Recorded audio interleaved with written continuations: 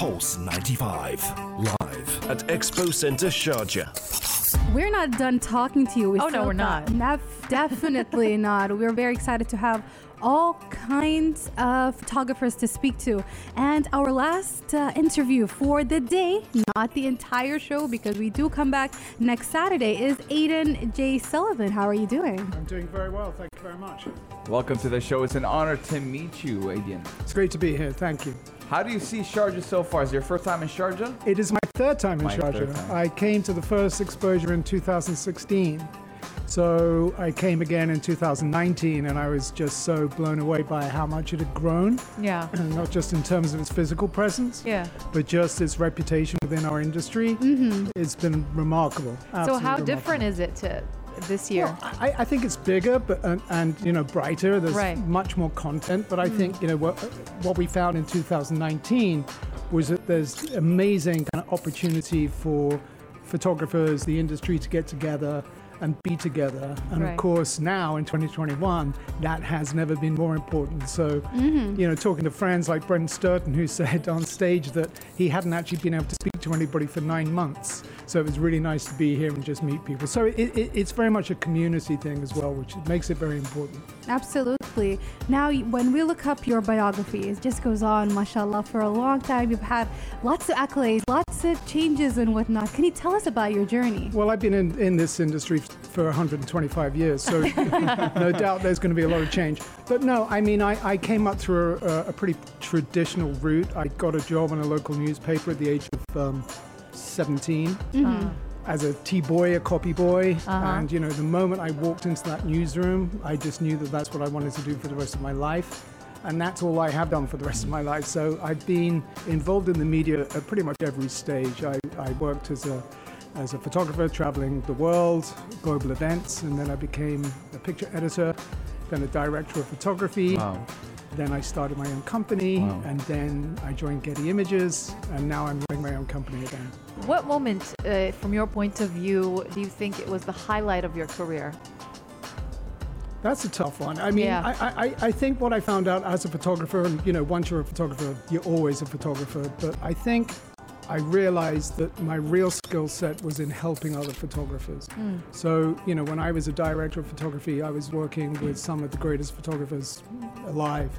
And I think it was the relationship that they knew that I 100% had their back, so that when they were out in the field, and a lot of it was conflict photography, they knew that I was always going to be there for them. So that was a very, very key thing for me. And sadly, tragically, I lost a friend of mine very early on in my career when he was only 24 and he was killed in Bucharest. And then another friend, Tom Stoddard, was injured in Sarajevo. So you carry that responsibility to be the support.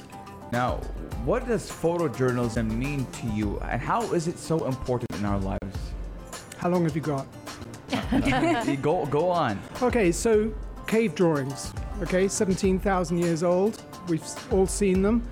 That is photojournalism. That is the beginning of visual storytelling. So visual storytelling will never go away. It's just in our human nature that we always want to be able to tell stories and pass them on. What has changed is the way that is disseminated, distributed, and captured. We now have digital photography. We now have, Instagram that goes to hundreds of millions of people. I mean, National Geographic have 150 million followers.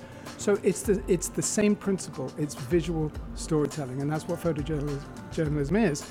And it is powered by passion. How has the storytelling, as you're just talking about this, how has the storytelling in photography emerged or changed in our era right now, from your perspective? I think it's just the fact that everybody has access to the tools to be able to create visual content. So it's harder It's easier for the photographer. for everybody. It's more inclusive now. Yes. But Yeah. now I believe, from my point of view, the photographer has a harder time to look for new content, maybe. I Because think everything now, or was before, especially before COVID, was so accessible, and everybody would travel really. Yeah, I mean, that's just a blip. That's a pause. I mean, photojournalists will always find a way to get to where they have to Right. go. That's part Yeah. of the skill set. So, Yeah. if you can't go to the story in Uganda, you do it in your own street. Yeah. So, Lindsay Adario, a photographer that I work with very closely, she couldn't travel, so she was covering all the hospitals in London. So they will always find a way. That's So it's super easier interesting. from your point of view nowadays. Nothing's ever easy. It's harder to get the funding. That's Yeah. that's Yeah. the tricky bit. So But the tools they're easier Yeah. to access. digital is Yeah. amazing. Getting followers on Instagram Yeah. is very important.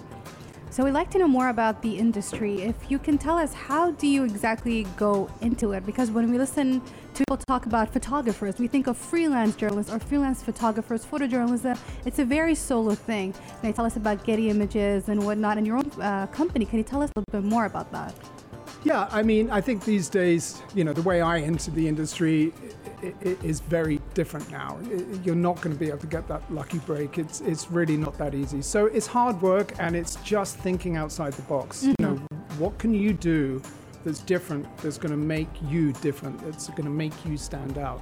And I think, you have to be so smart about, what is available and seek out ways that's going to give you an opportunity to grow within the business. And it is tough, it gets tougher and tougher. Absolutely. And then you have, very large agencies like Getty Images that, are very successful, completely changed the industry, are doing a great job on news content, sport content, and obviously they have a lot of stock imagery as well.